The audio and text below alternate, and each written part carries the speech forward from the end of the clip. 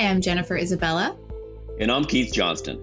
Your co-host for Forrester's podcast, What It Means, where we explore the latest market dynamics impacting executives and their customers.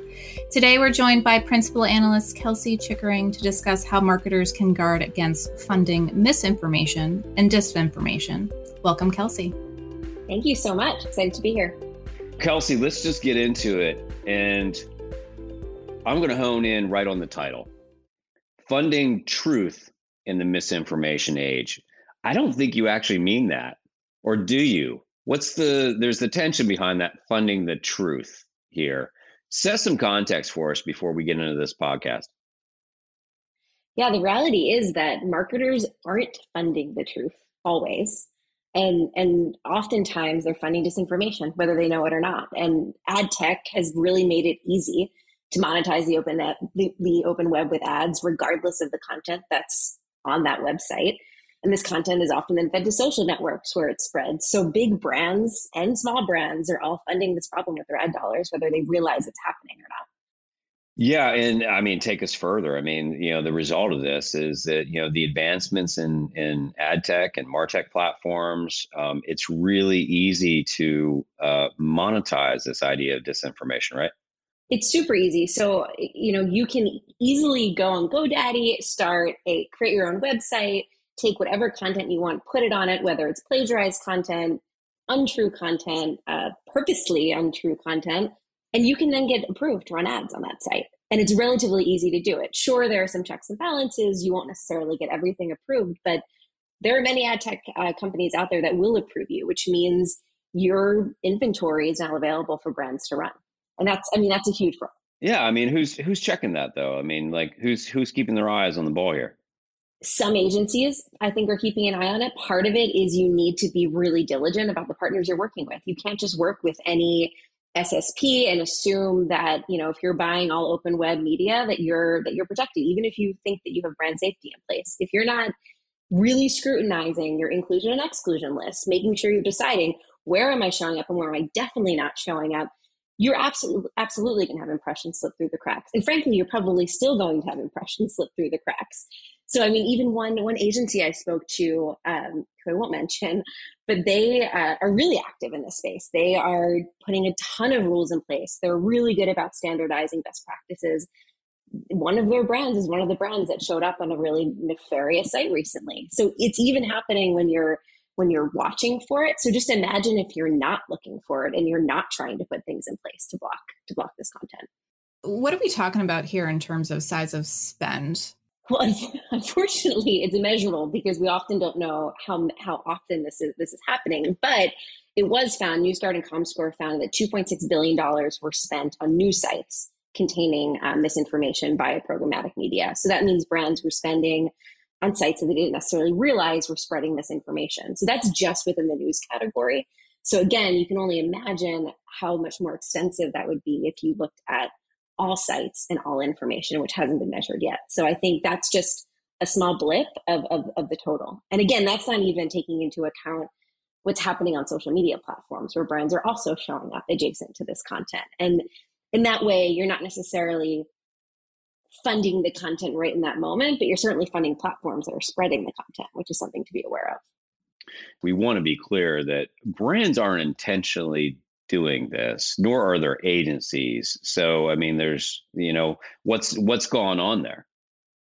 Yeah, no CMO is waking up in the morning and saying, let's fund disinformation today. Like, that's not happening. We know that. But what's happening is brands are careless and media agencies are sometimes careless with their media buys. And it's not on purpose, but you have a junior media planner or an analytics team who's getting the report from the partner that they're working with on all the impressions that are being served. They're not looking at every single impression being served. That's tens of thousands of, sites that are being served. So the problem is there isn't that verification that's happening. So a ton of work is going up to this in this upfront part of the process and the strategy part of the process.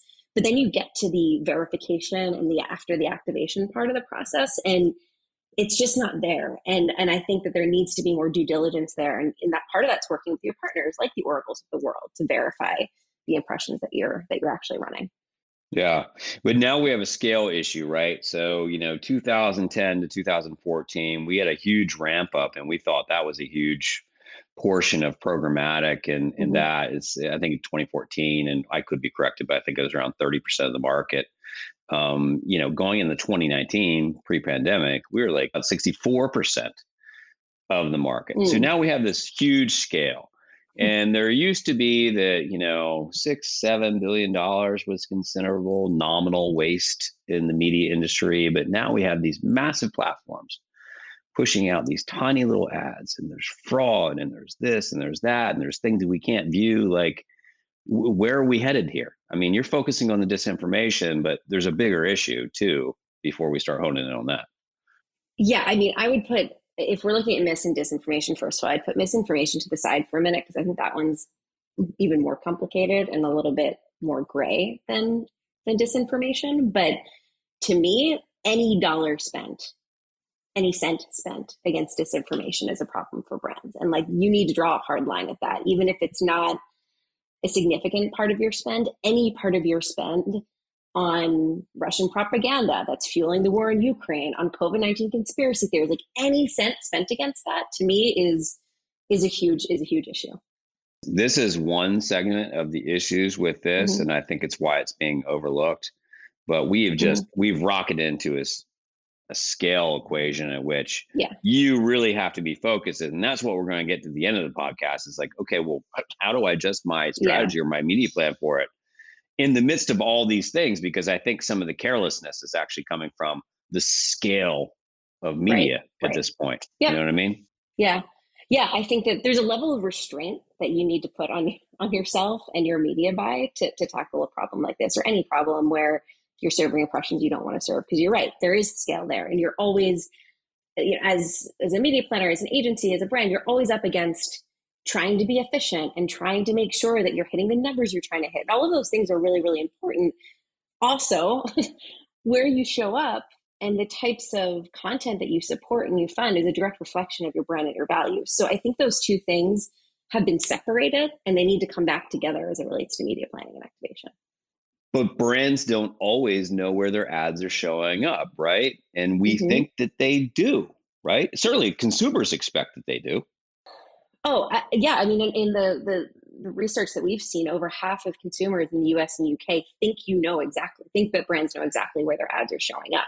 So even though you don't know, consumers assume you know. So one of the other things that's at risk here is just trust with consumers who assume that you're stewarding your media buys in the right way. And the truth is, you can know where your ads are showing up. I talked to one SSP and they said that they send a supply side platform, and they said they send a report to everyone that they work with on exactly where every single impression, piece of like where it's all showing up.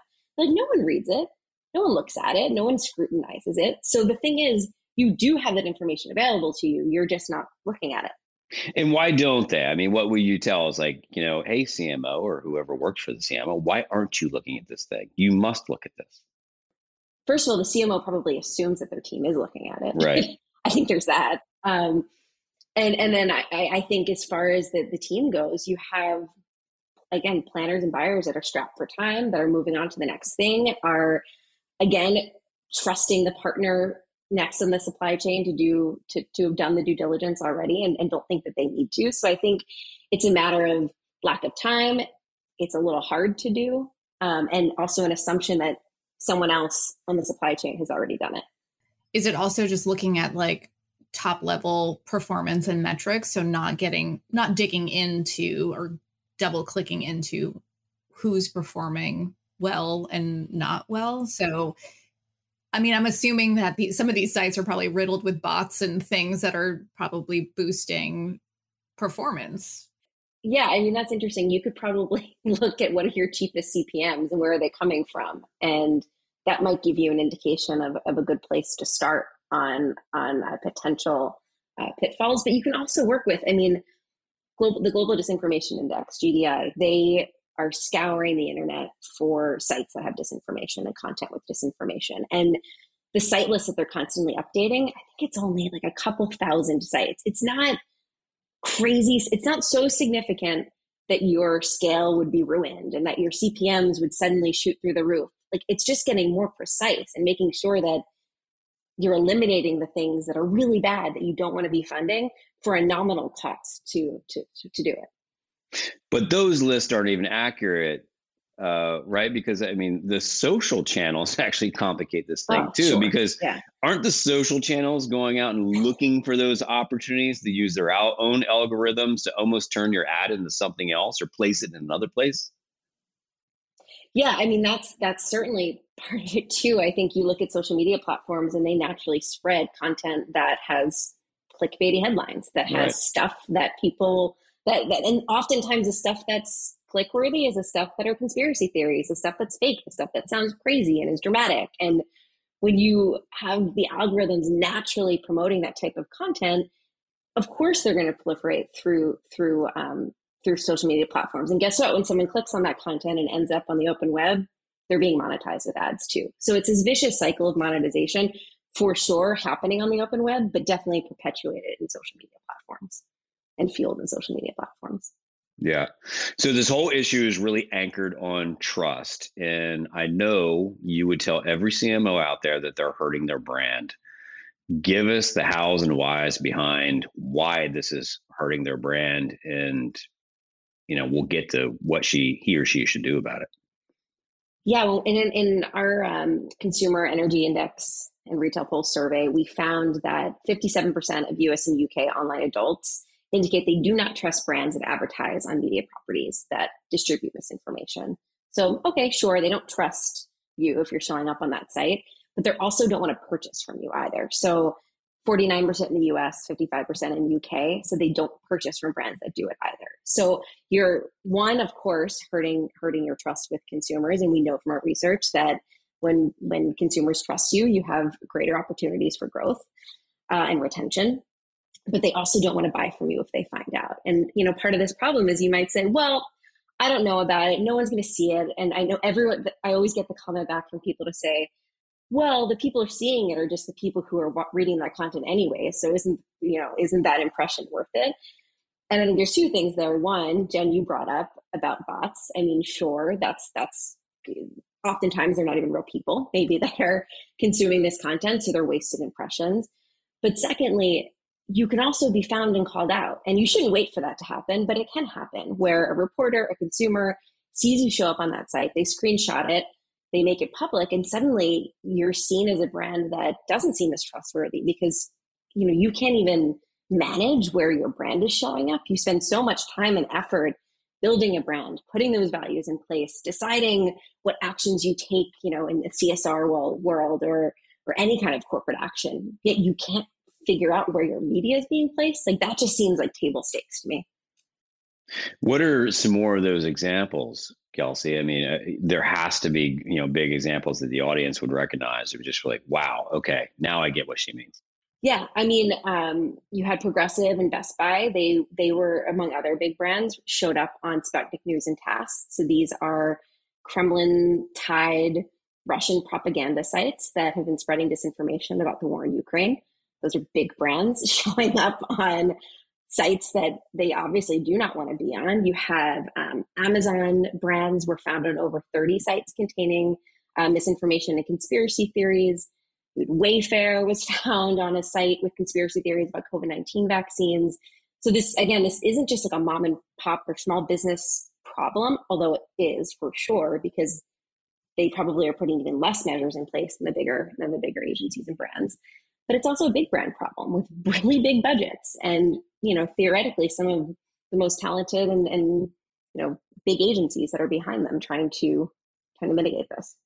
I think the other point to make here is that, obviously the brands themselves are not the folks who have their hands on the knobs and dials here, right? The agencies and their partners are doing that on their behalf, but the brand has the most risk in this equation. For sure.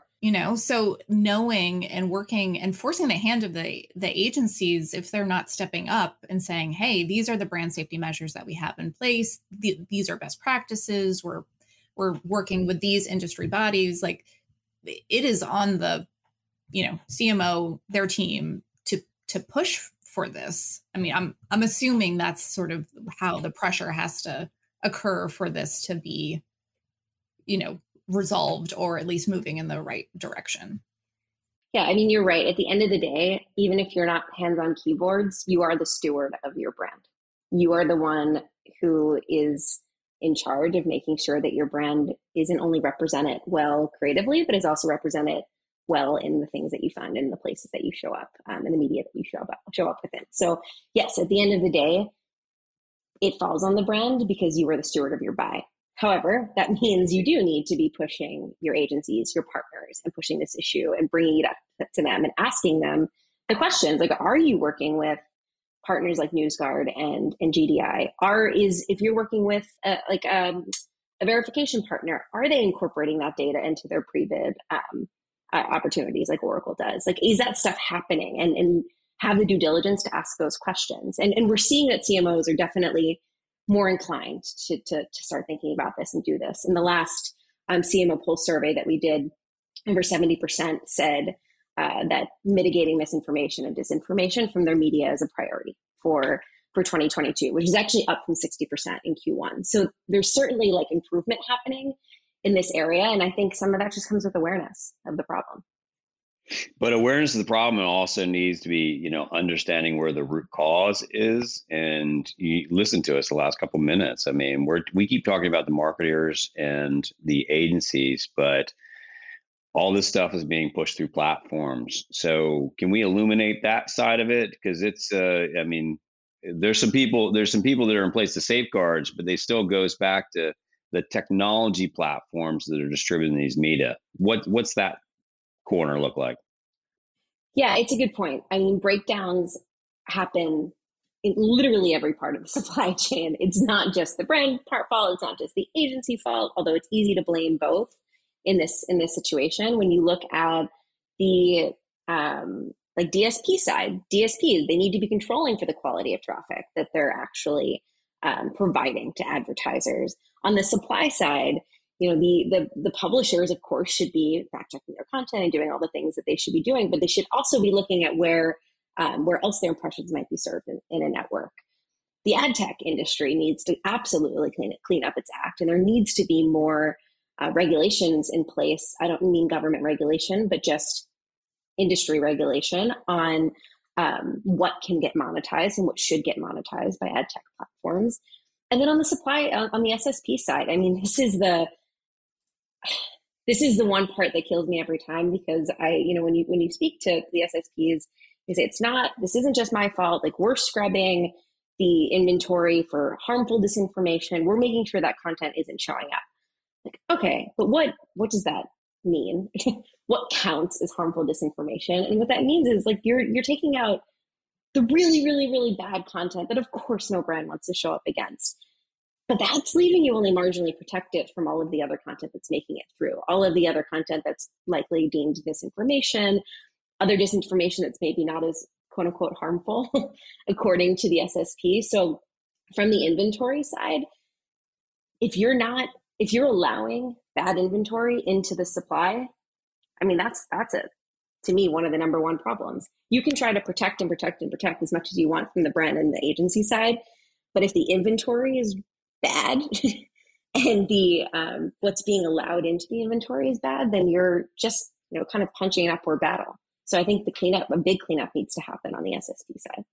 But what's their motivation? I mean, that's how they get paid, right? Like, it's a rev share with the publishers. So I know that's the problem, because the incentives are so off right now. And I have to admit, I don't know that I have, the catch-all solution for this, but I'll say you're right. Like, more impressions means more monetization for the supply side. So, and if they were to completely eradicate all misinformation and disinformation, depending on the volume in their inventory, that could also mean that CPMs go up, which is not a good incentive on the brand side, right? So there's this like money situation that needs to be figured out, where brands need to push enough and be willing to pay a higher CPM for higher quality inventory. And as a result, SSPs need to be willing to remove the content, even if it means less to actually monetize. So before we move on to dealing with this, I want to go a little bit deeper into the truth, because now that we understand that there's multiple players involved in this, most with very good intentions, but aren't able to manage every piece of the supply chain, as you said. I have a feeling that there's also that truth is subjective to some. There's still humans deciding what are good sites, what are bad sites, what's good content, what's bad content. And as much as we'd like to be all noble and stuff, there's some bad actors in this situation. It's why it's gotten this bad, right? Yes. So there's a lot there. First of all, I'd said let's put misinformation to the side a few minutes ago. I think we need to bring it back in because that's the tougher part of this question for me. Like disinformation, I draw a hard line at that. I think most brands would draw a hard line. Like we don't want to be funding that. But misinformation is a different story because oftentimes what's deemed misinformation is politically motivated and is different based on who you talk to. And when you're talking about, things like COVID-19, something that was misinformation today might actually be truth tomorrow because it's a fast moving issue and the science keeps changing. So I think misinformation is really tough. And that's where it comes to really knowing your brand values, deciding what matters to you and what thresholds you have for showing up on potentially risky sites. And I think brands need to make decisions around, is it okay for you to be in potentially divisive news content? Is that a place that's too risky for you? And deciding what your risk factor is and deciding what you're willing to fund and not. And some of that also comes down to who your audience is and knowing your audience and matching up what your audience beliefs are and what they care about and where they're consuming with what your brand values are. And you might find that your audience is spending a lot of time on a news program or a site or a place that isn't aligned with your brand values. And guess what? Maybe you want to find a different place to find that audience because you don't feel comfortable showing up there. Or you make a decision that, okay, this is in line with our values. This is in line with what we believe and where we want to show up. So we're going to do that. So it's so individual, but I think it comes down to brands really knowing what they stand for, what their values are, and what they're willing to risk or not risk when they're making decisions. Now, I also say the thing that I would hate to see happen in all of this and in brands becoming hopefully safer with the way they're placing their media is that they stop funding good publishers. Like there's the risk that you say, okay, this is too much. The risk is too high. I'm never going to fund any news publisher again. I think that would be such a mistake because you're taking the problem of, sure, I'm defunding disinformation, but then you're not on the other side funding the credible good stuff. That's really, really important and actually really high quality viewership. So I think you need to balance those things and make sure that you find ways to still fund those credible publishers while you're making your brand safer. You do, but don't you have to put pressure on the contracts, so that there is more accountability? We can't just pass it through. Again, we talked about the marketers, of course, all the stuff that you talked about. What are your brand values? What's your risk tolerance? They pass that on their agency, and then their agency needs to take all those into account as well. But then eventually the media plan is in the machine and it's going. And so how do you regulate that? How do you keep accountability on the publisher and the platform side of things? Yeah, it's a good point. I mean, if you saw the situation that happened on CNN, there was an ad run. It was an Applebee's ad that ran during Ukraine coverage. And it was, the ad unit was like a screen ad unit. So you basically saw these Applebee's run adding for whatever the promotion was. And then just behind it, like horrific footage about what's happening in Ukraine. And I think that's an example where it's not Applebee's fault necessarily that happened. That's on the publisher. That's on CNN for not having the right inventory in place for the content that they have showing. Like there should never have been a screen ad showing during that kind of content, and they should have known better. So I agree. I think some of that is, a whole lot of it is putting pressure on the publishers and the media partners that you're working with.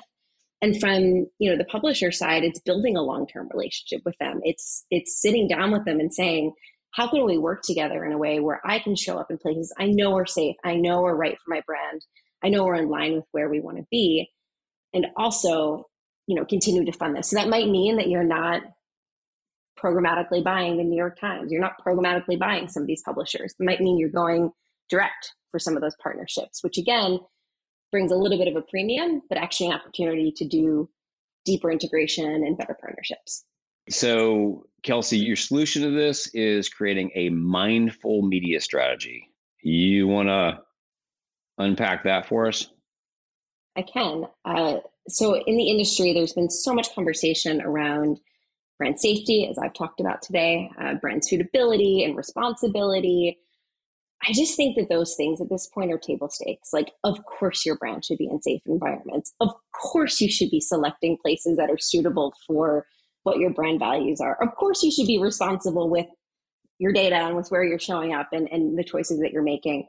So I think we need to move beyond that. And so that's why I think we need to be mindful with the way that we actually plan and buy our media, and not just responsible. And the way to find that is one, being proactive. You're not waiting to be called out. You're actually proactively finding ways to work with new partners, to develop those inclusion-exclusion lists, to take your buy into your own hands and not just let it run.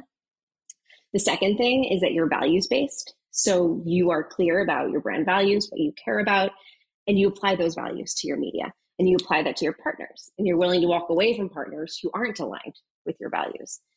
And then finally, it's innovative. So you're willing, again, to look at the new tech partners that are coming out there. I think in this environment that we're in right now, it's inevitable that there will be new solutions popping up. MediaVax is a company that's popped up lately that helps with that's helping with social content verification. Like, these new partners will continue to pop up. Continue to test with them. Try them out. Test and learn. Change your processes. Be willing to take those risks and chances and continue to innovate. So again, mindful media, proactive, values-based, and innovative. And who are the agencies or other partners that are actually they're doing what you're talking about right now? Yeah, IPG is a really interesting one. They Mediabrands, they have a responsible media principles list, which includes misinformation as part of it. But it's I think it's 11 different factors, pretty extensive list on what they consider to be most important when they're being responsible with their media. And they also apply that to an audit that they do. So they go and market and they audit all of the partners that they work with like hundreds of questions, and they make them fill it out, and they say, if you don't meet a certain threshold for us, then we won't work with you. And they've actually found that over the years that they've been doing this, they've seen improvements in scores from the partners that they're working with. So it's actually forcing the industry to make change. It's like, we'll pull money if you don't do it. So I think that's one really successful way that I've seen agencies taking it into their own hands. And are there others that are being proactive to get ahead of this? Yeah, Publicis is another one. Their angle is more working with some of the industry groups. So they work closely with like GARM and I think they work with IAB as well, but some of the just industry groups to bring some more standardization to this. So starting to define the problem, because that's the first step to fixing the problem. So helping define the problem, they're working on developing best practices that can be applied to anyone in the industry who's trying to battle this. So I think they're also doing a good job of making those things accessible to the industry. And then the other one I would say is OMG. Their approach is also different. So OMG is Omnicom? Yes, Omnicom. So they have a council where they are, part of what they're doing is working with social media platforms to push on specific features on the platform. So they're not just saying, and I'm using this as an example, like Facebook, you need to clean up their act. They would go to Facebook and say, this specific feature is something that should be changed and fixed to make the experience safer for consumers and for our brand. And they would work with them to do that and basically, use the lever that they have to make those changes. So they're going at it from a more micro perspective to make change. And then you have Publicis, which is looking at standardization. And then IPG is really holding partners to be accountable. Do you think these agencies would ever work together on moving some of these pieces forward, or is that just too much, kind of frenemy situation happening? I mean, maybe. I think and that's where I think it comes down to some of the industry groups where, like, Foray is gone. Yeah. And not to say they're not doing some of this work and they're trying to do some work around this, but I think that's the sort of common point that can help bring everyone together around the table, because it's sort of a neutral party that helps to do that. Makes sense. How do we tell our marketers where to start? It is clear that this challenge on trust through our media plans is going to become an issue, increasing an issue, particularly as we try to protect our brands amongst all the culture wars and all the things. There's lots of tension out there. If you were going to give one solid piece of advice right now to close this podcast, where do they start? First thing that you should do is very simple. Develop an inclusion and exclusion list and use third-party data providers to do it. So talk to NewsGuard, talk to GDI, and make sure you're incorporating the data that they have and the information that they have into your decisioning around that. Great. Well, thank you so much, Kelsey. Thank you so much for having me. This was fun. If you like what you heard today, subscribe to Forrester's What It Means podcast on Apple Podcasts, Google Podcasts, or your favorite podcast player. To continue the conversation, follow Forrester on Twitter, Instagram, and LinkedIn, or drop us a note at podcast@forrester.com. Thanks for listening.